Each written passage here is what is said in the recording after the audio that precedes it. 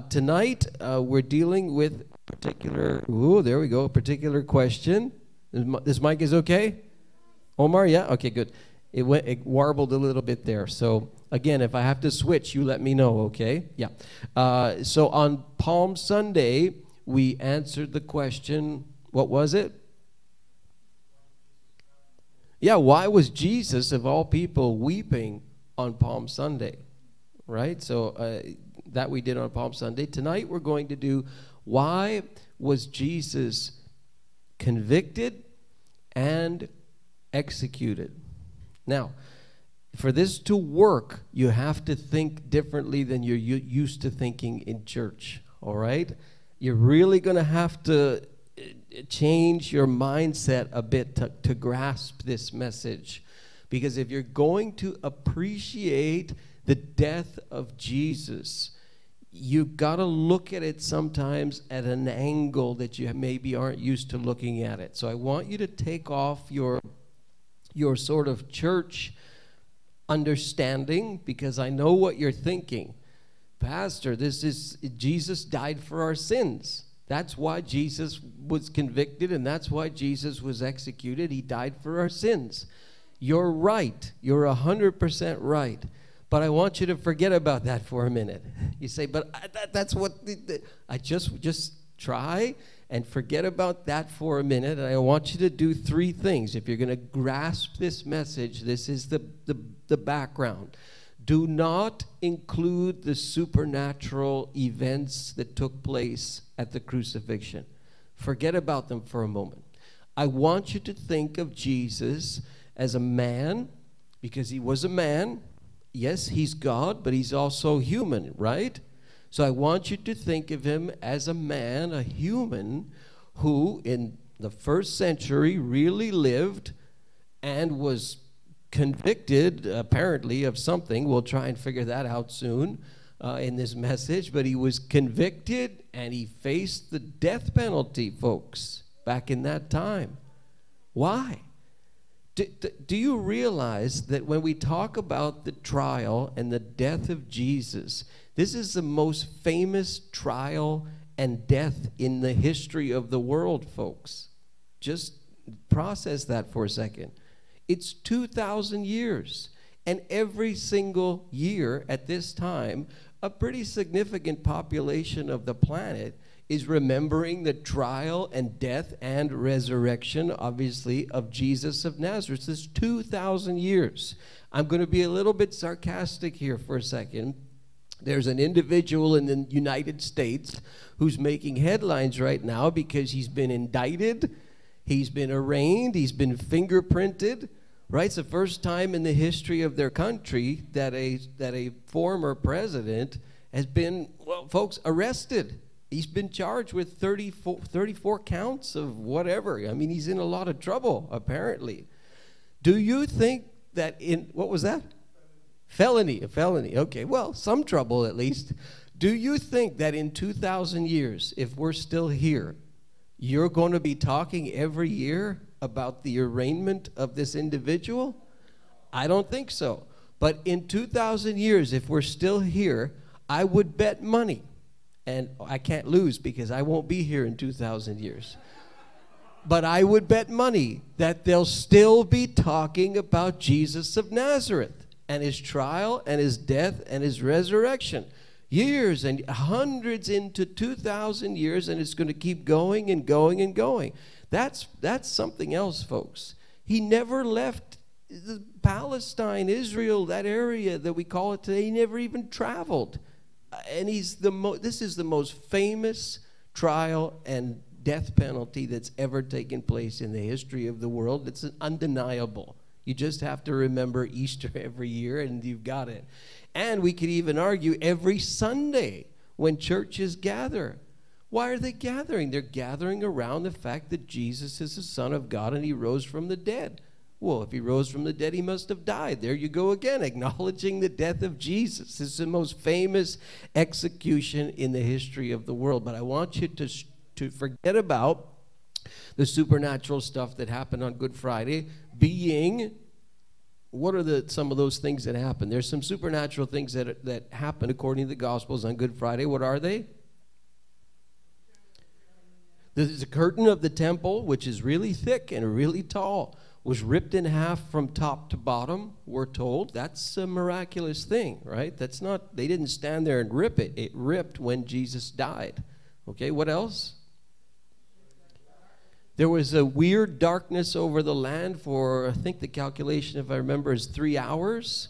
It's a bizarre kind of darkness over the land. Okay, that's another one. Forget about that for our discussion here tonight. Another thing? Pardon me? Sweating blood? Not a miracle. We know of people who have sweated blood before. It's very rare. They call it hematidrosis or something like that.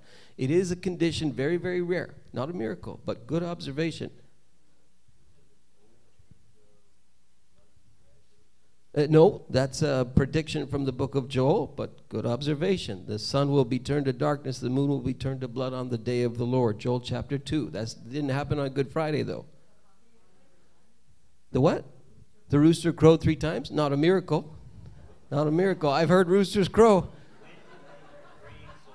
Aha! There, we have in Matthew that there's graves that actually opened. Very interesting passage. The tombs have opened and people came out and walked around and were seen for a period of time. I want you to forget about that. I want you to forget about the earthquake also. There's an earthquake. We can put those things in the supernatural category. Forget about them.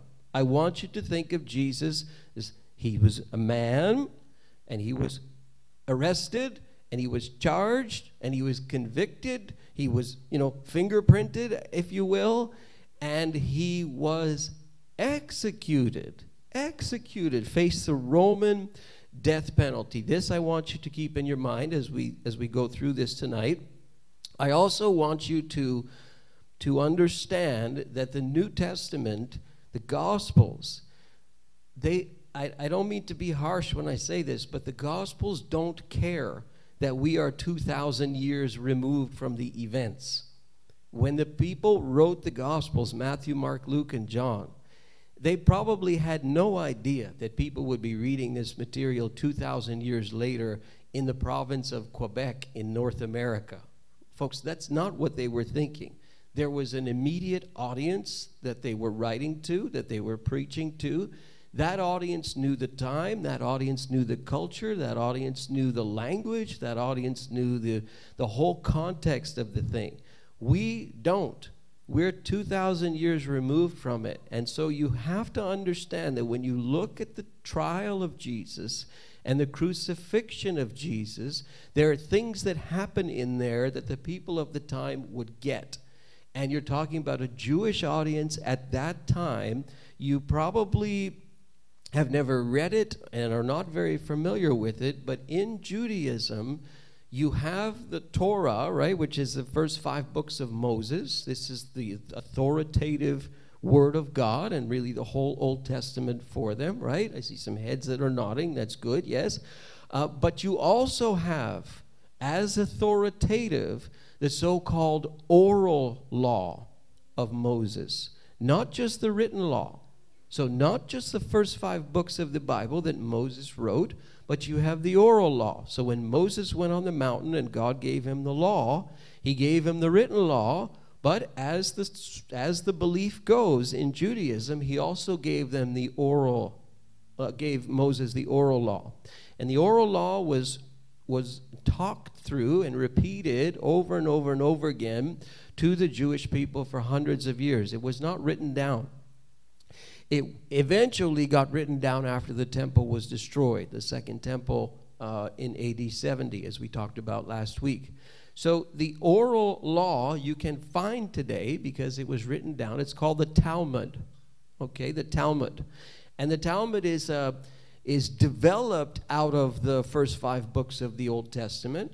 And it's an interpretation of this, but it's a whole bunch of additional stuff. It's a whole bunch of additional rules and regulations and laws and applications and interpretations and all these things that the rabbis went over and over and over again for centuries until they finally wrote it down. And you can go and find the Talmud and read the Talmud if you want. If you go to a synagogue, you're going to hear it preached and taught as if it's the Bible.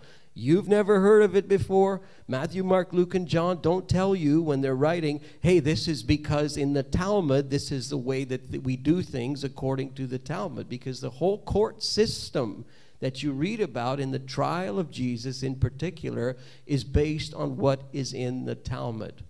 They're doing what it says. The civil detail of a court case is all there. So you need to know that, because that's what's going on in this trial and leading up to the crucifixion with Pontius Pilate. All of this has its roots in the Talmud, okay? So I put it on your screen. You've got the oral law of Moses that we're seeing here, and the gospel writers assume that we know that this was in existence. But we don't know that it was in existence because we're 2,000 years removed from it, okay? Number 3.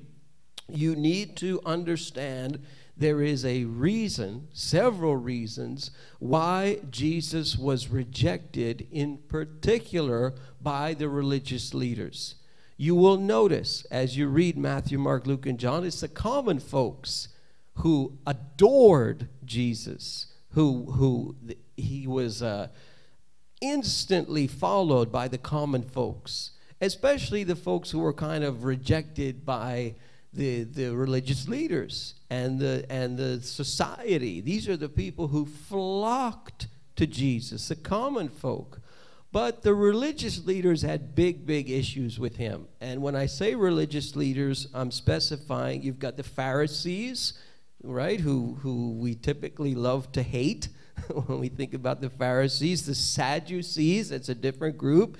We've got the teachers of the law. The scribes, these are the people who copied the Old Testament, the chief priests, and then the high priest, who was their boss.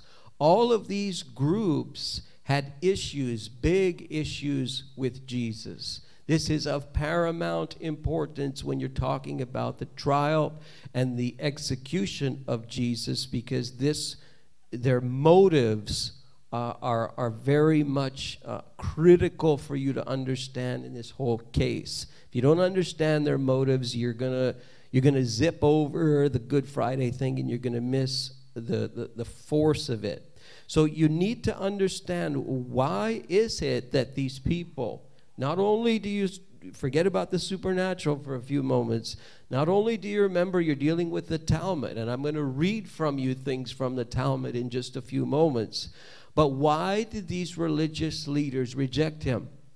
After all, weren't they waiting for the Messiah? They seem to have been. So wasn't he the Messiah? Well, why did they reject him then? What was their beef with him? This you can find very easily. You don't need to be a Bible scholar or know the Talmud, as we're going to talk about in a second, to understand this. You just read the Gospels, and what do you see? You see that Jesus claims to have the authority to forgive sins committed against God. And when he says your sins are forgiven, they say you can't do that. That's blasphemy. You can't forgive sins that only God can forgive. You can forgive someone who sins against you, but you can't forgive as if you're in the place of God. Who are you? You're just a man. That's blasphemy. He had a habit of eating with these common folks, tax collectors who were sneered and who people disliked, sinners, the term is used in the Gospels, a Samaritan woman. He's alone at a well talking with a woman, A. B, a Samaritan woman of all women. This was frowned upon by the religious leaders. He has a habit of not keeping the Sabbath the way that they want him to keep the Sabbath. He does things on the Sabbath. He seems to be violating their understanding of the Sabbath. Folks, that's in the Big Ten. That's in the Ten Commandments, the Sabbath, right? And he seems to be stepping over the line in what he's doing on the Sabbath, at least in their view. He eats on the Sabbath. He even does miraculous healings on the Sabbath. We'll break this down in a second. He seems to be, even in his hometown, they look at him and they say, where does he get, who does he think he is? Where does he get this authority from? He's the carpenter's son. We know his mother. We know his siblings. He's a nobody in the sense. He's just a commoner. And here he is talking like he has this kind of authority. And even in his own hometown, they're rejecting him. He breaks the elders' hand-washing traditions. This is in the Gospels as well. They say, why do you not wash your hands the way that we're supposed to wash your hands? You don't fit the mold that we have for who the Messiah is supposed to be. He has the audacity to raise the moral ethic of the written law of Moses. So he takes something like marriage, and they try to challenge him on marriage, and they say, hey, can't we divorce our wives? Moses said we could divorce our wives. You know, we don't like her cooking or whatever, and we write her a certificate of divorce. And Jesus says, no, you're totally off. Here's the ideal. God made them male and female in the beginning, and a man shall leave his father and his mother and be united to his wife. And you know why Moses allowed you to divorce? Because you've all got hard hearts, that's why. But that's not what God's original intention is. He had to accommodate you because of your obstinance and because of your sin. That's what he had to do. What? Who's he think he is? So raising the ethic of Moses like that and trying to put himself on that type of pedestal. This was, who do you think you are? He overturns the tables in the temple. We talked about it on Palm Sunday. Just briefly, he would go into Jerusalem, but when he finally got into Jerusalem there, just after Palm Sunday, he gets really, really, angry, doesn't he? Because he goes into the temple courts, probably the court of the Gentiles, as it was called, where the Gentiles were allowed to go to worship. And what are they doing there? They're selling stuff. They're exchanging money. They're probably ripping off people who were coming there to buy sacrifices for Passover, and they're coming from out of town. They've got to exchange their money. They're probably charging exorbitant prices on the exchange rate. This is why Jesus says it's a den of thieves. Well, they're probably stealing from the people. The people have no choice. They've got to buy their sacrifices. Say, well, here's the exchange rate. Take it or leave it. So in Jesus' mind, you're impeding the Gentiles from worship, and you're stealing, and it makes him angry, and he topples the tables, and he gets people really upset. Now, in the temple area, when you talk about Sadducees, Pharisees, all these different groups, simply put, the Sadducees were the sort of Jewish aristocracy, okay? They controlled the temple. They controlled the flow of money in and out of the temple. They controlled the operations of the temple. The Sadducees rejected the idea of a resurrection of the dead. They rejected this idea. The Sadducees rejected the idea of angels, the supernatural spirits. They rejected this idea. Their interpretation of the Old Testament was different from the Pharisees. Pharisees seemed to have had a higher degree of respect for the whole Old Testament as authoritative, whereas the interpretation of the Sadducees seems to have been limited to the law of Moses only, and they seem to have looked at the rest of the Bible a little differently than the Pharisees did. But the Sadducees were in control of the temple. Remember that. The Sanhedrin, who we'll meet in a few moments, this is a Jewish court, mostly Sadducees. The chief priests, mostly Sadducees. The high priest, he's a Sadducee. I've joked about this before. It's not original to me. The Sadducees are sad, you see, because they don't believe in the resurrection. That's the easiest way to remember it. Pharisees believed in a resurrection. Not Jesus's, but they believed in a resurrection of the dead that would happen at some time in the future. They believed in the supernatural. They believed in angels. They held to the whole Old Testament. But these two groups were at odds. But the Sadducees, they're in control of the money, the temple. The Sanhedrin is largely Sadducee, and so on, all right? So just some Again, more context for you. He overturns the tables in the temple. He gets angry. Who's that going to make upset? The Sadducees. That's going to get the chief priests upset. That's going to get the high priest himself upset, because Jesus is really literally, quite literally, upsetting the apple cart. Okay? Not only this, but Jesus claims the authority of God.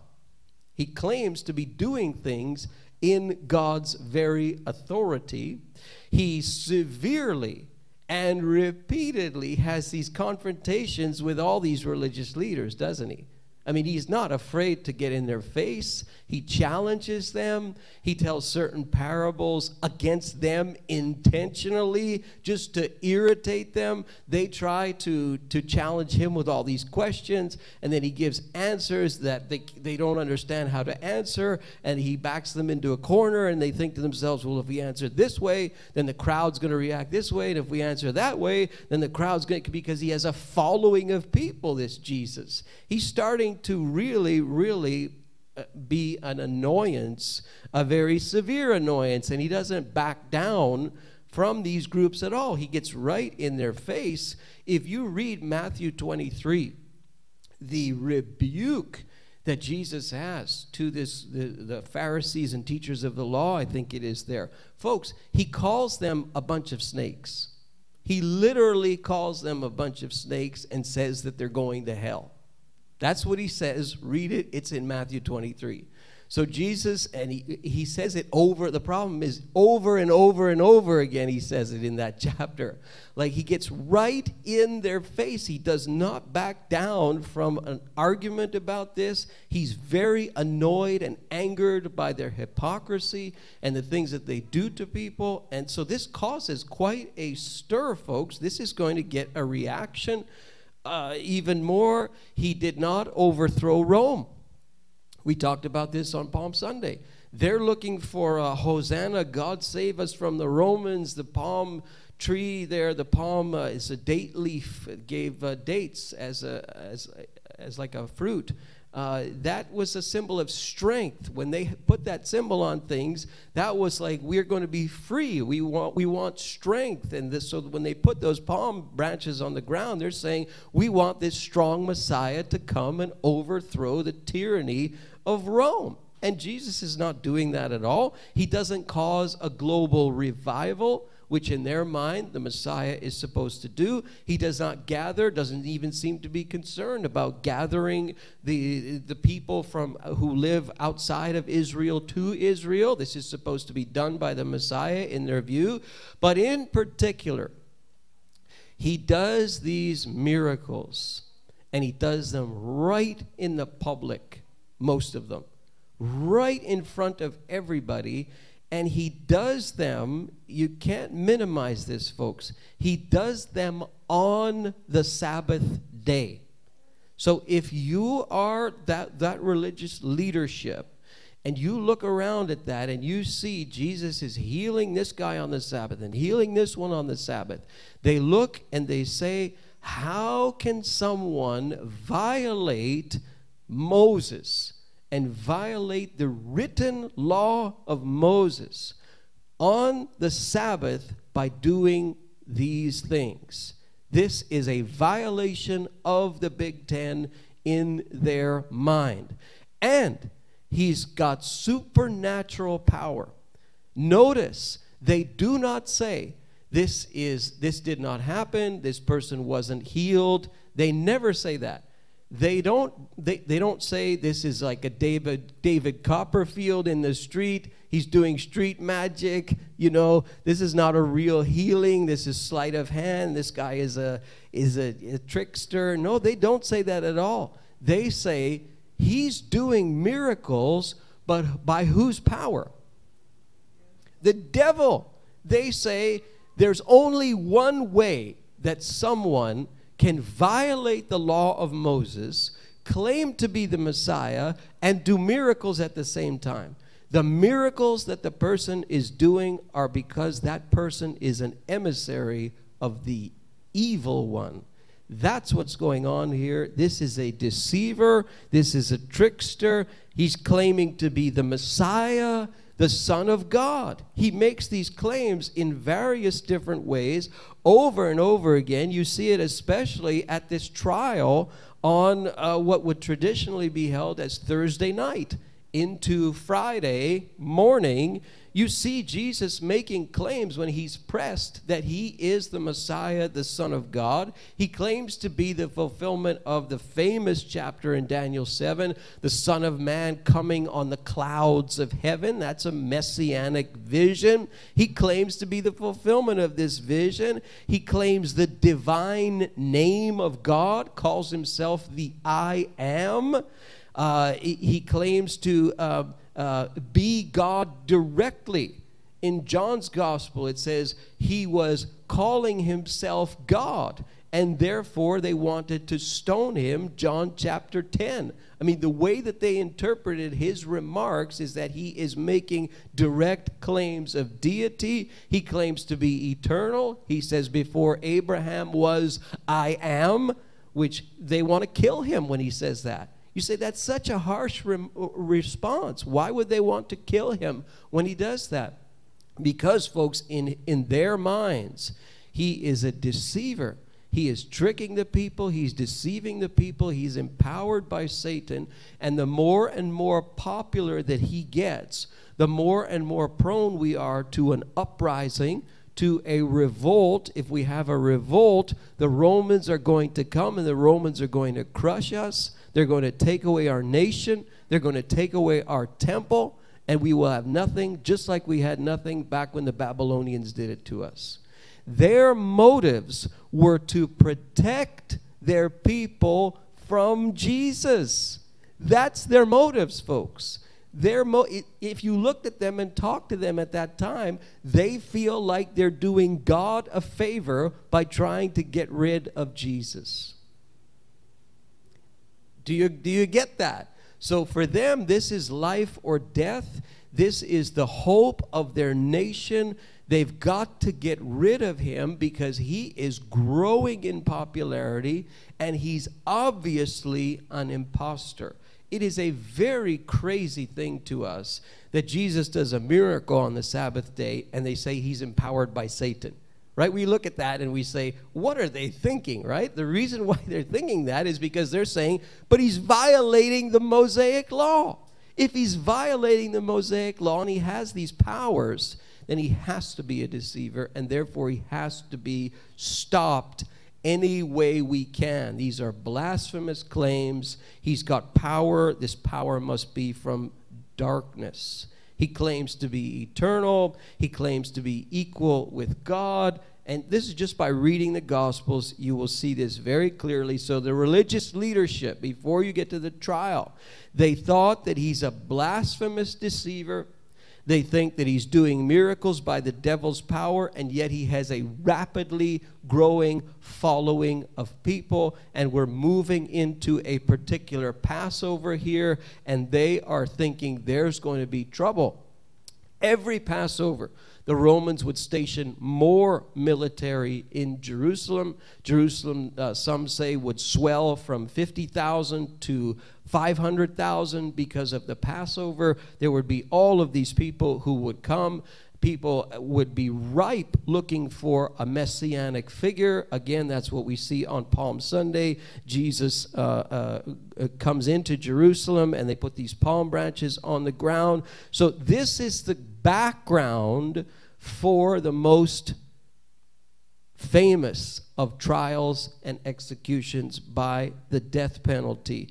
Before I get into the Talmud, so that you see how spectacular this trial is and this crucifixion is, I want to read to you the one other place in the scripture where Jesus is recorded as crying with tears. There are three places. We talked about one of them on Palm Sunday when Jesus is weeping there as he surveys Jerusalem. Now you know why he's weeping. The people think this of him. The people want to kill him, and they totally miss who he is. The religious leaders in particular want him dead. The crowd want him to be this military Messiah. No wonder he's weeping. Hebrews chapter 5, during the days of Jesus' life on earth. And by the way, the only other instance we see of Jesus weeping is who? When a certain person dies. Lazarus dies, his friend. And Jesus wept. During the days of his life on earth, he offered up prayer and petitions with loud cries and tears to the one who could save him from death. Tears to the one who could save him from death. Implicit in this is that Jesus, the man, because remember, he's man and God at the same time, did not want to face that cross. Folks, that's normal. You wouldn't want to face a cross either. It took me years to understand this. I used to think, well, Jesus is God. What's the big deal? He can face a cross. He's God. He knows that he's going to rise from the dead. He knows that he's dying for people's sins. So what's the big deal if he faces a cross? He can handle a cross. After all, he's God. Folks, that is such an erroneous and mistaken view of the nature of Jesus, because that makes Jesus like the man of steel. He's like Superman, the man of steel. Hey, put him on a cross, no problem. He'll take those nails. He's the man of steel, and he's going to rise from the dead anyway. Folks, what an erroneous view I had. Jesus is 100% human and 100% God at the same time. That's the way the scripture teaches it. So, of course, he's not going to want to face a cross, a Roman execution on a cross. Folks, that's the most brutal of ways to die. We get the word excruciating pain. When we say excruciating, you know what that comes from? The crucifixion. That's where we get it from. The word cross, they wouldn't even utter back then in that time. It was such a gross and violent way to die. So with tears, he cries to the one who could save him from death, the author of Hebrews tells us. And he was heard because of his reverent submission. You'll see why in a few moments and how reverent that submission was. Although he was a son, he learned obedience from what he suffered, and once made perfect, which means once he went to the cross, if you read Hebrews, that's what it means, he became the source of eternal salvation for all, A-L-L it should be there, who would obey him. Hebrews chapter 5, verses 7 to 9. How was Jesus so submissive to the will of God, even though he did not want to face that cross? As a human, what does he do? He cries out in the garden, doesn't he? And he says, if there is another way, take this cup from me. That's where we have the sweat like tears, as JJ had observed there. That's why, because he's under such strain and such pressure that his tears, or his sweat, is actually like blood. That's an actual condition that can happen under extreme duress. Very, very rare, but there is a condition like that where your sweat actually turns to blood and the pores open and so on. But I want you to see how, and this is where, again, we get into this region of what the Talmud says. This is how the court was supposed to operate. Here's what you need to know, because some of these details you're definitely going to forget unless you rewatch this. By the legal standards, okay, by the standards of the Talmud that we'll talk about in a minute of that time, this never should have happened, folks. He never should have faced a Roman execution like that. It never, ever should have happened. And the extremes to which this trial was an absolute miscarriage of justice, an absolute Keystone Cops gong show episode, it's ridiculous, folks, how bad it is. Very helpful to read some of the people who have researched the Talmud that can tell you, okay, this is what the Talmud says, this is how the Sanhedrin and the court system was supposed to run, and so on. I'll give you a couple of references. I draw heavily on them. Walter Chandler wrote a book about, I think it's about 75, 100 years ago, called The Trial of Jesus. It's noted as probably the best work on the subject. Dr. Paul Meyer Meyer. You want to remember that name. If you do anything tonight and you want to get into a Good Friday mood, you can watch, if you go on YouTube, okay, if you can get on YouTube somehow and you want to search for, it's a video, I think you can still watch it for free. It's about 35 minutes. It's called The Week That Changed the World. The Week That Changed the World. It's Paul Meyer. He's a terrific Christian historian. It'll really put you back into the time and the mood of the trial and the crucifixion of Jesus. It's called The Week That Changed the World by Paul Meyer. Again, about 35-minute video. And also, I would say to you, if you want to get into the Good Friday mood, it's difficult to watch, but still, folks, I would still say it's got to be the best media presentation on the trial and crucifixion of Jesus that's ever been put to media, and that is Mel Gibson's movie, The Passion of the Christ. Extremely violent, extremely disturbing. I'll put some screenshots from the movie in a few moments, but still will get you into the feel and the flavor of what Jesus went to when we went and suffered, as we talk about this submission, this reverent submission that he went through in this whole process. Reading from here, this is from 1916. I came across this from the Kentucky Law Journal way back. This is 107 years old. By Dr., I don't know if he's a doctor actually, but a lawyer, I think, Charles Hawley from New York, yet a lawyer. And here's what he says about how, according to the Talmud, this court that Jesus faced was supposed to run. I'll read from him. It was provided that unless taken in the actual commission of a crime, no person could be arrested without a formal accusation. So you can't arrest a person, according to the Talmud, you can't arrest a person unless they're in the act of the crime or you've got a formal accusation placed against the person. Just remember, the Sanhedrin, this is the Supreme Court, if you will, of the people, they have a place of meeting where they would convene. It's not the palace of the high priest, as we'll see in the Gospels. They met in his palace. They weren't supposed to. There's a place called the Hall of Hewn Stones, which was like an annex of the temple, and this is where the Sanhedrin was supposed to convene. When they had a court case, they had to meet there, and yet we see in the Gospels Jesus is being tried in the guy's house, in his palace, you know, in the middle of the night. You had to have a certain number present for a capital case. They want to bring Jesus to death. You had to have 23 or 21, some say 23 members. It depends who you talk to and their interpretation of the Talmud there. But you had to have a certain quorum if you're going to try a person on a capital charge and you want to put them to death. The accused is presumed to be innocent until proven guilty. We still see this in the law today in a lot of places, including Canada. Innocent until proven guilty. No one could be tried or condemned unless they were there. They had to be present, right? Seems logical. The oath, there was an oath that the witness had to proclaim. This oath was called the oath of the testimony, and the person would say, "By the living God."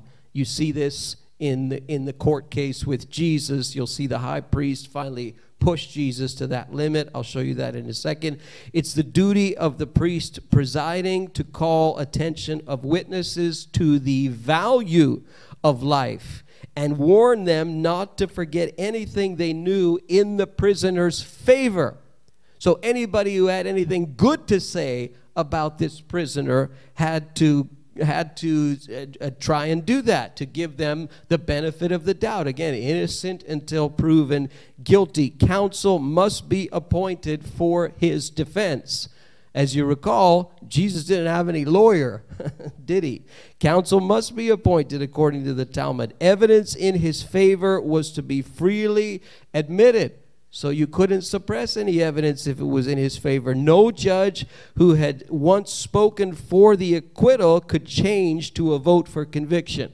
So if a judge says guilty, who's on the Sanhedrin, they can't flip-flop. If they say innocent, they can't flip-flop. If they acquit, you can't turn around and convict. The votes of the younger members, get this, were taken first, that they might not be influenced by the older associates. So the young ones in the room, let's get their vote first. We don't want to hear the older ones talk because they may sway them. Sounds very much like this whole system was geared to give the person a fair trial, doesn't it? Sounds really quite reasonable. A verdict of acquittal could be given at once, but that of guilty could not be pronounced until a day after the conclusion of the trial. In other words, let them sleep on it. That's kind of what's being said there. Fascinating. The trial in a capital case must begin and be held only during the daytime. When did they try Jesus? At night. In the middle of the night, they're rushing, this panic in the air with these people. They're violating their own laws in this whole caper. It's an absolute mess from the standpoint of the Talmud. If judgment of acquittal was not reached on the day the trial ended, the court was obliged to adjourn. For the judges who condemned were required to fast for a day before they pronounced judgment. Again, you see this really trying to help the prisoner, to help the accused. In minor cases, Jesus's was a major case, but in minor cases, counsel could be heard on both sides. But in a capital case, only for the accused. Only for the accused. Wow, they're really trying, they should be trying to help the person, give the person every opportunity to be declared innocent of their crime. Wow, it really seems to be slanted toward helping this person. The accused could not be called to testify, nor made a witness against himself. But this is exactly what they did to Jesus. He's not even supposed to be talking. His lawyer is supposed to be talking for him, and yet Jesus has no lawyer, and they're pressing him to defend his own self. He could not be convicted on the testimony of a single witness. At least two must testify in the presence of the accused and agree together.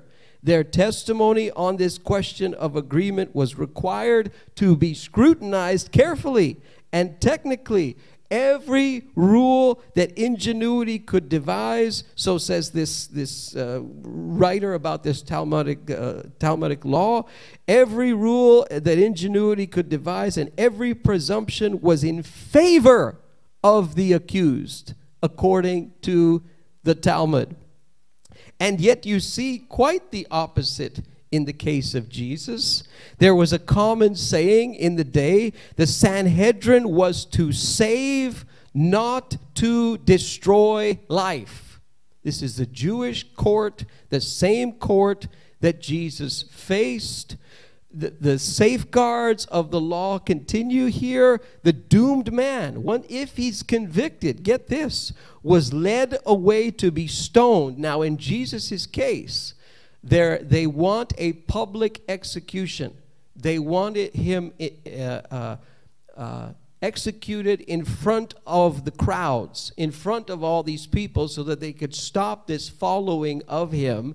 And the Jews at that time could not do that. It was the Romans who did that. They had the death penalty publicly and legally. Of course, they're in charge.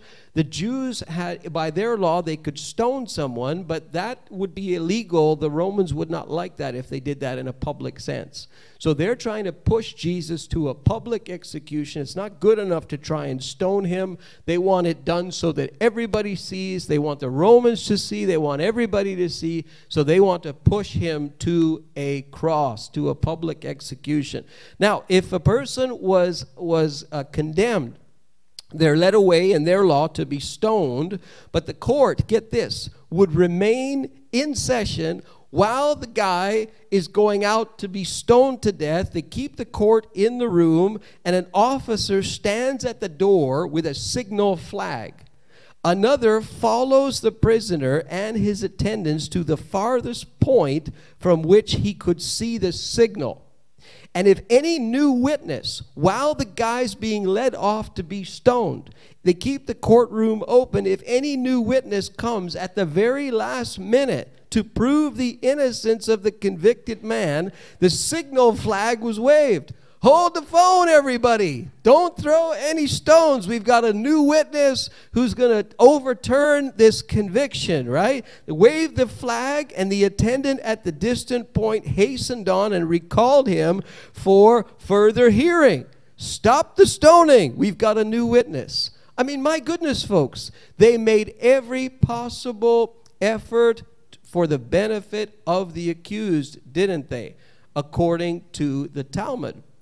But according to what happened, according to the Gospels, it's almost the complete opposite.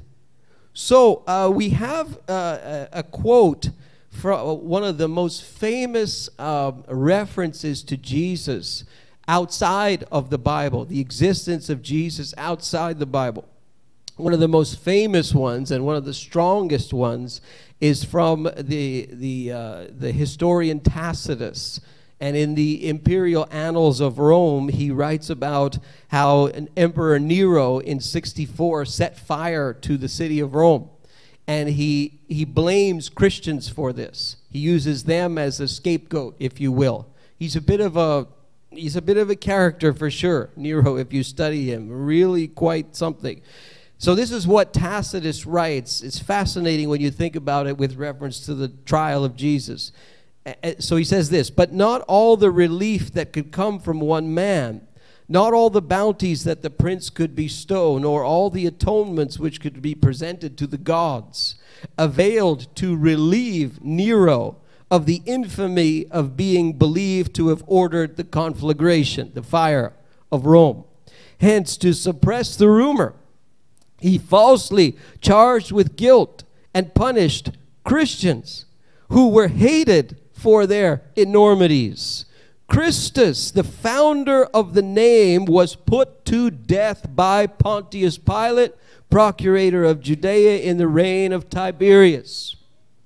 But the pernicious superstition, repressed for a time, broke out again, not only through Judea, where the mischief originated, but through the city of Rome also, where all things hideous and shameful from every part of the world find their center and become popular. Quite the writer. Accordingly, an arrest was first made of all who pleaded guilty. Then upon their information, an immense multitude was convicted, not so much of the crime of firing the city as of hatred against mankind. Quite the love for Christians, huh? But notice, he talks about Christus, the founder of the name, put to death by Pontius Pilate. Why? What's his crime? Doesn't say. Doesn't say what he's convicted of. I mean, he faced the death penalty. What was he guilty of? What's he convicted of? Why did this happen? Doesn't say. Well, what do the Gospels say? When you look at what happened to Jesus, folks, it's really astounding. So, number one, it's illegal. It was illegal for them to perform this arrest at night, right? It's very clear in the Gospels. You have the aid of an informant. What's his name? Judas. He's an informant. There's no intent at all to conduct a legal trial for Jesus. I mean, they conspire to find a way to arrest him before the Passover because they're afraid of this riot. Matthew, Mark, and Luke, they say this. The chief priests, the elders, the officers of the temple guard, the high priest himself plot to arrest him in some sly way and kill him without disturbing the Passover feast. Matthew, Mark, and Luke, they say he's arrested very late on what we think of traditionally at least as Thursday night. So late at night that Peter, James, and John are sleeping when Jesus goes off to pray. They're sleeping. They're dozing off 3 times. I mean, these guys are fishermen. I mean, it must have been really, really late at night. Key figure in the whole thing is Judas Iscariot. He's paid off.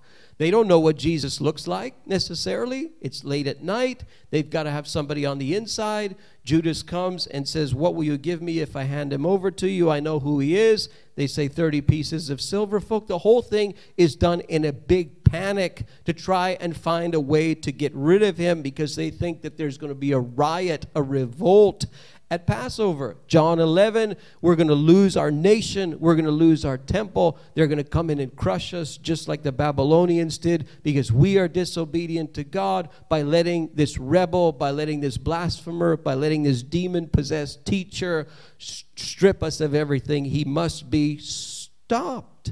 What do? They examine him at night. Very clear in the Gospels. You see it.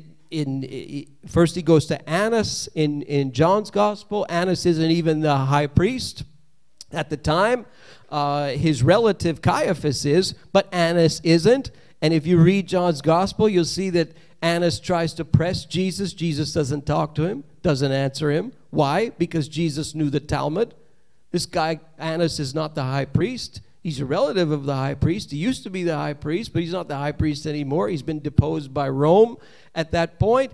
And so Jesus, I have nothing to say to you. You're not even the right person to question me. This is because Jesus knows the Talmud. He ends up actually in front of Caiaphas, then the Sanhedrin, then Pontius Pilate, then over to Herod Antipas, then back to Pontius Pilate. It's ridiculous, folks, what he had to endure. Why was this not stopped in mid-flight? It continues and continues and continues.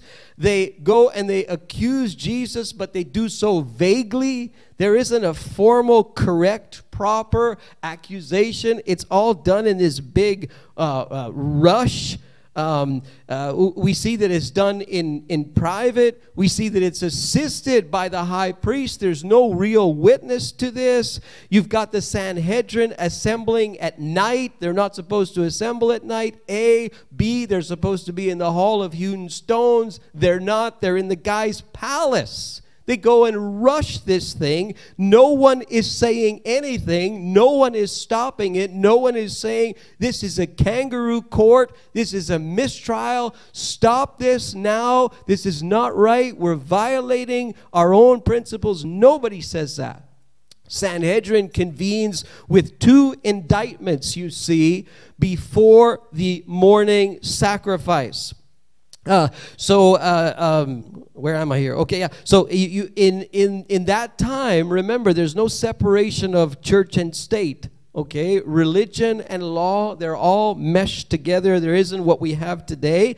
And so you could not have these indictments made in this way. They're supposed to be made after the morning sacrifices. And yet you see Matthew and Mark, they record these things. You've got sorcery and you've got blasphemy that's being charged. And they say, well, this man claimed to destroy the temple and rebuild it in 3 days. Ha ha, that's sorcery. This man's a blasphemer. He calls himself the Son of God. That's blasphemy. And they've got 2 indictments, but they do this before. They're not supposed to do this before the morning sacrifice. They're supposed to wait till it's over, and they didn't.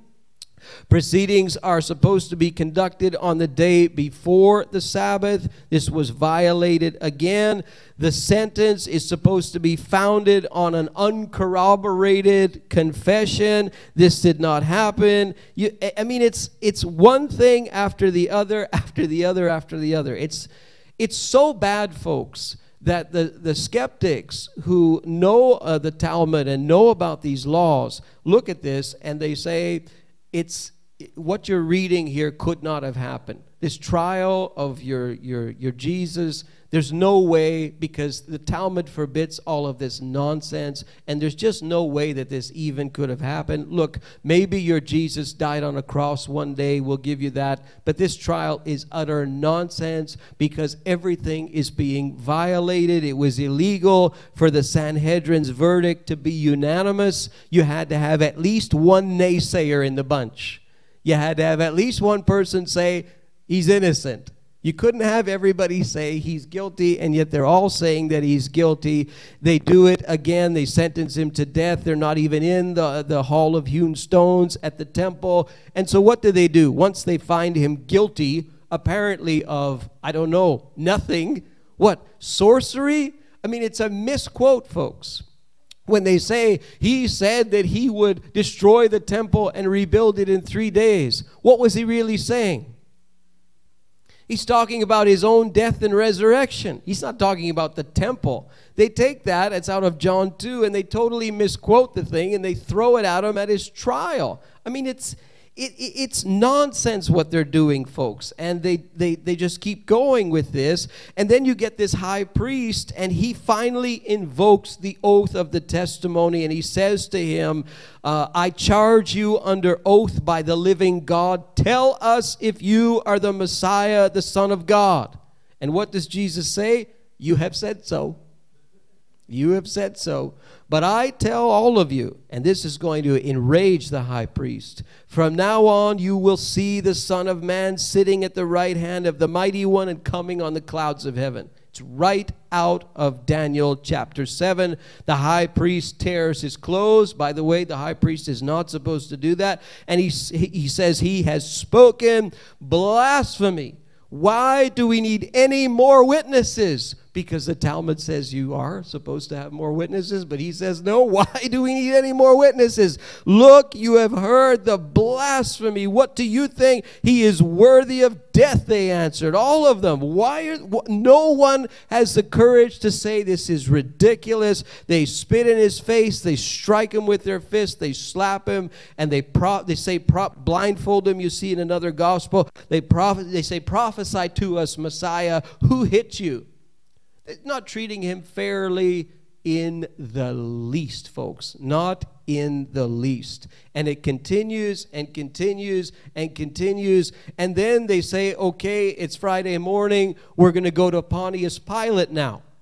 Because we found him guilty, apparently, of what? Sorcery, which is a trumped-up charge. Blasphemy. Well, okay, blasphemy, but for Rome, that's nothing. That's a Jewish problem. You guys have your own issues with your own religion. Blasphemy is not a crime that we're going to crucify someone on a Roman cross for your blasphemy. That's your own Jewish problem. But they're going to go to Pontius Pilate, and what do? They change the whole thing when they get to Pontius Pilate. And they say, look, he's not submissive to Rome. He doesn't want to pay taxes. He calls himself a king. He's calling himself a king. Well, hold on a second. I thought it was blasphemy and sorcery, and no, we've got a new charge now. He calls himself a king. And what does Pontius Pilate do? He says, I need to talk to this guy. And because Pilate has himself in a real political corner. You can read the history books about him. You've got several incidents, one of them pretty close to Good Friday, where Pilate, who was stationed there in Judea, which was kind of an unruly province to keep the peace there, he's done some things to annoy the people. To annoy the Jewish people. And the Tiberius Caesar gets quite upset with Pilate. And we do have record of a letter that he wrote to Pilate. Apparently it's got some really vulgar language in it. It's written in Latin. And he basically says, if there's one more incident, you will have outlived your usefulness in Judea. So he puts him on notice.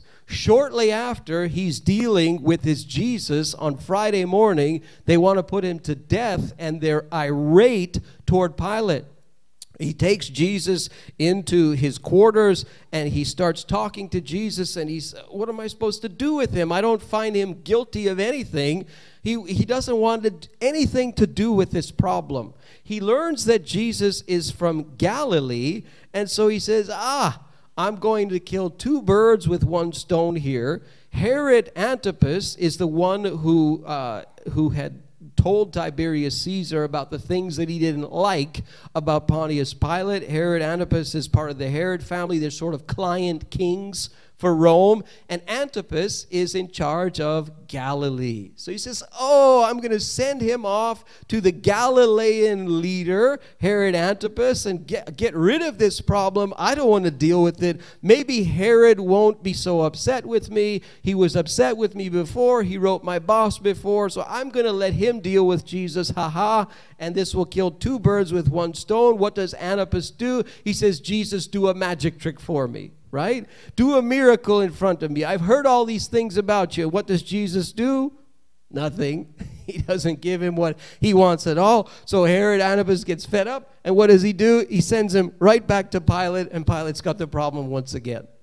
He's being squeezed into a political corner. We see his wife has dreams, nightmares about Jesus. His wife says, don't have anything to do with this guy. I've had dreams about him in the night, and Pilate's weighing all of this in his head. He's got his wife on one hand. He's got his boss on the other hand. He's in a powder keg. He's in a pressure cooker. So what does he do? He tries a trick that's commonly used today. We call it the presidential pardon. Presidents do this all the time. They let criminals off, right? And so he tries this. He's got Barabbas on the one side, and he's got Jesus on the other side. And so he says to the crowd, and this crowd is a peculiar crowd. This is a temple setting. This crowd is probably largely Sadducee and influenced by the Sadducees, because they're going to call for Jesus' crucifixion. This can't be the same crowd that was calling him the Messiah on Palm Sunday. This has to be a kind of a rigged crowd by the Sadducees who want to call for his crucifixion and not for him to overthrow Rome. There has to be a difference here. And so he's going to try the presidential pardon. Maybe we can get Jesus off this way, because I don't want anything more to do with him. I'm going to please this crowd, and maybe they will accept him, and I will exonerate him of these crazy charges that these Jewish people have put on him. And of course the crowd says, no, we want Barabbas. We want Barabbas. We want Barabbas. And Pilate, well, what am I going to do with Jesus of Nazareth? And what do they say? Crucify him. Crucify him. Crucify him. We want the death penalty for him. So what does Pilate do? Pilate says, well, I don't want to crucify him. I'm going to flog him. So he sends Jesus off to be flogged. This is probably the most famous and brutal scene of Mel Gibson's rendition of this. But it might well be accurate, folk, because you've got the whole company of the Roman guard around him, and they could have been beating him to a pulp, folks. I mean, when Jesus was crucified, if you run the timing, it's only 6 hours. He's only on the cross for 6 hours. That's short. Relatively speaking, it's short. We know of criminals who were crucified and it took days for them to die. You didn't die because there was nails put in you. That wasn't how you died. You died because you couldn't breathe.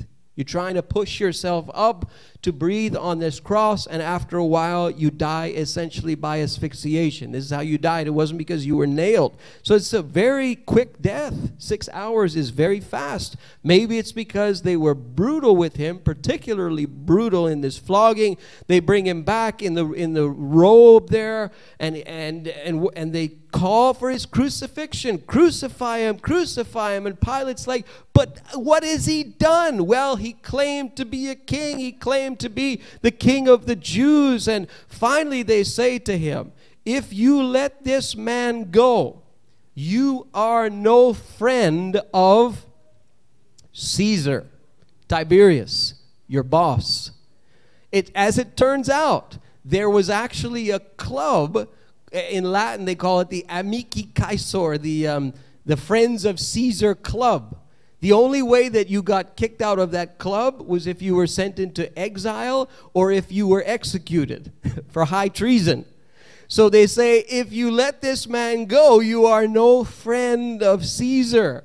Maybe he was in the club, I don't know, but they put pressure on him, and so finally he says, I'm going to crucify him. But Pilate famously washes his hands of the thing, and he says, I am innocent of this man's blood. It is your responsibility. And one of the greatest ironies, they say, let his blood be on our heads and on our children's heads. It's the blood of Jesus that's for their salvation, and they're saying it for the total opposite reason. So Pilate tries to exonerate himself of this whole thing, and he sends Jesus off to be crucified. And again, his crucifixion is relatively quick, folks. Maybe it's the loss of blood with the sweat turning to blood drops. Maybe it's the brutality of a flogging. We're not entirely sure, but it's very, very quick, relatively speaking anyway. So the question is, well, how did this continue? How did this, I mean, it's ridiculous. It's so bad, folks, again, that the skeptics say this could not have happened. These writers of this, Matthew, Mark, Luke, and John, they're putting this down maybe because they think the readers of it are naive or something, and they're going to believe it. They've conspired to write this. This is a fanciful tale. This proceeding would have never happened from a legal standpoint as per their own Talmud law. It's as if there is a force behind the scenes that is pushing Jesus to the cross. As you read it, it's almost like that's what it is. There's something or someone behind there that keeps this whole thing moving forward. Forward, one more step to the cross. And it's like, who is that? What is that thing? What is that person behind the scenes that is doing that? Who is responsible? Why was Jesus found guilty and executed? Guilty apparently of nothing. I mean, in the end, Pilate puts on the plaque there that they would always put on the cross what the person was guilty of. And Pilate writes, "This is the King of the Jews." And even that annoys those accusing him, because they say, no, don't write that. Put, "This man said he was the King of the Jews." Right? So in the end, who is responsible for this? Is it the Jews? I mean, there are people who say, the Bible, the New Testament is anti-Jew. Well, is it really the Jews? Is it the Jewish leadership? Is it the high priest? Is it these people? Is it the Romans? Is it Pontius Pilate? Is it the people who drove the nails into him? Is it the devil himself? Who's responsible for this? The most famous of trials is an absolute mistrial, and the execution of Jesus never should have happened, and yet it happened clear, crystal clear, still celebrated and remembered 2,000 years later. I will tell you who is responsible. It's God himself. It's not the Jews, it's not the Gentiles, it's God himself who is pushing Jesus to that cross. God arranged the whole thing. Isaiah chapter 53, verse 10, "Yet it was the Lord's will to crush him and cause him to suffer." It was the Lord's will. Author of Hebrews, Jesus' reverent submission, cried out to the Father with tears, and yet was heard because of his reverent submission. What he went through that he did not have to go through at all for us is astounding, folks. Absolutely astounding. Who is ultimately responsible for this? Really, none other than God himself. And Jesus voluntarily submits to this whole thing. He says, "Not my will, but yours be done." So, you've been hanging in really, really well. I know this is a heavy lot of information, all right? I hope it's helpful. We're going to make it practical for you. If the band could come up, and we're going to finish up here and take communion. I'll give you a little bonus tonight. Those of you who are here in the room, we're going to do communion tonight, and we're also going to do communion on Sunday morning, okay? So if the musicians could come. and begin to play, I want to give you two possible responses for your life. Something very practical for you to ponder on Good Friday 2023. Two possible responses for you. And hopefully you have emblems with you as well.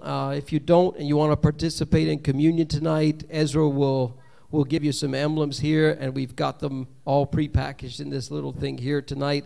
So two possible responses for you. Number one, maybe as you look at Jesus and you look at what he endured for you, maybe there's something that's going on in your own life, and it's an unjust circumstance, it's an unjust process, there's something that's happening to you. And maybe as you look at the example of Jesus, you actually need to submit to it, even as he submitted to it. 1 Peter chapter 2, verses 20 to 25, but if you suffer for doing good and endure it, this is commendable before God. To this you were called, because Christ suffered for you, leaving you an example that you should follow in his steps. From Isaiah, he committed no sin, and no deceit was found in his mouth. He wasn't guilty of anything. When they hurled their insults at him, he did not retaliate. When he suffered, he made no threats. Instead, he entrusted himself, that's that reverent submission, to him who judges justly. He himself bore our sins in his body on the cross, so that we might die to sins and live for righteousness. By his wounds you have been healed. Maybe that's you tonight, and there's something going on, and you say it's not fair, it's unjust. Maybe, I'm not saying this is the case all the time, but maybe in your particular circumstance, you've got to submit to it. And maybe you need to entrust yourself to God in that whole circumstance and wait to see what he does, even as Jesus entrusted himself to God when he faced the cross. Maybe that's you tonight. Or maybe you just need to submit yourself in a deeper way to God. When we talk about worship, it's not just singing and music. Folks, it's about surrender. It's about giving all of yourself, all of your time, your talent, your treasure, all of yourself over to God. Maybe that's what you need to do. Maybe there's areas of your life and they're not submitted to God, and you need to submit them, even as Jesus was submissive to the Father in everything that he endured for us. If you have your emblems with you, why don't you peel back the top layer here. It's a little different than what we use on Sundays, so you want to take your time with that. And you're going to see a little wafer there that's exposed. And this is taught by Jesus. We learned this on Wednesday night when we looked at Passover. He took that unleavened bread and he said, "This is my body, which is for you. Do this in remembrance of me." What's he doing? He's saying, I'm going somewhere. He's talking about his own death. He's talking about the cross. But he's also talking about us. We are the body of Christ. Do this in remembrance of me. Would you partake of the bread with me?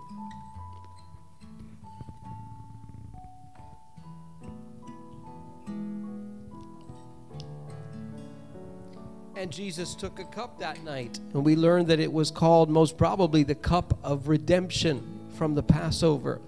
And he says, this cup is the new covenant in my blood, referring to that blood that was shed on the cross 2,000 years ago. And he again says, do this in remembrance of me. Would you partake of the juice with me? Father, we're so grateful and so thankful for all that you have done for us. And we learned tonight on Good Friday the submission And Lord, the circumstances that Jesus endured for us, it's hard for us to even process. Lord, he had all the power to stop it. He had all the ability to change the outcome. And yet he submitted to you for our good and for our salvation. Help us, Lord, to worship in a deeper way as a result tonight.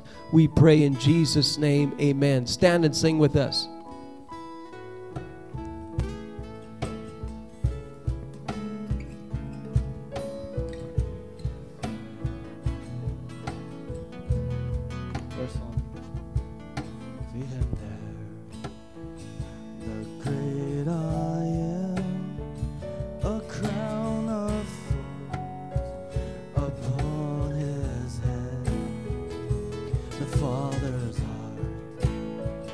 Displayed for us, oh God, we thank you for the cross. Lifted up on Calvary's hill, we cursed your name, and even still you bore our shame and paid the cross. Oh God, we thank you for. Behold the Lamb, the story of redemption written on his hand. Jesus, you will reign forevermore. Your victory is yours. We sing your praise, endless hallelujahs to your holy name. Jesus, you will reign forevermore. The victory is yours.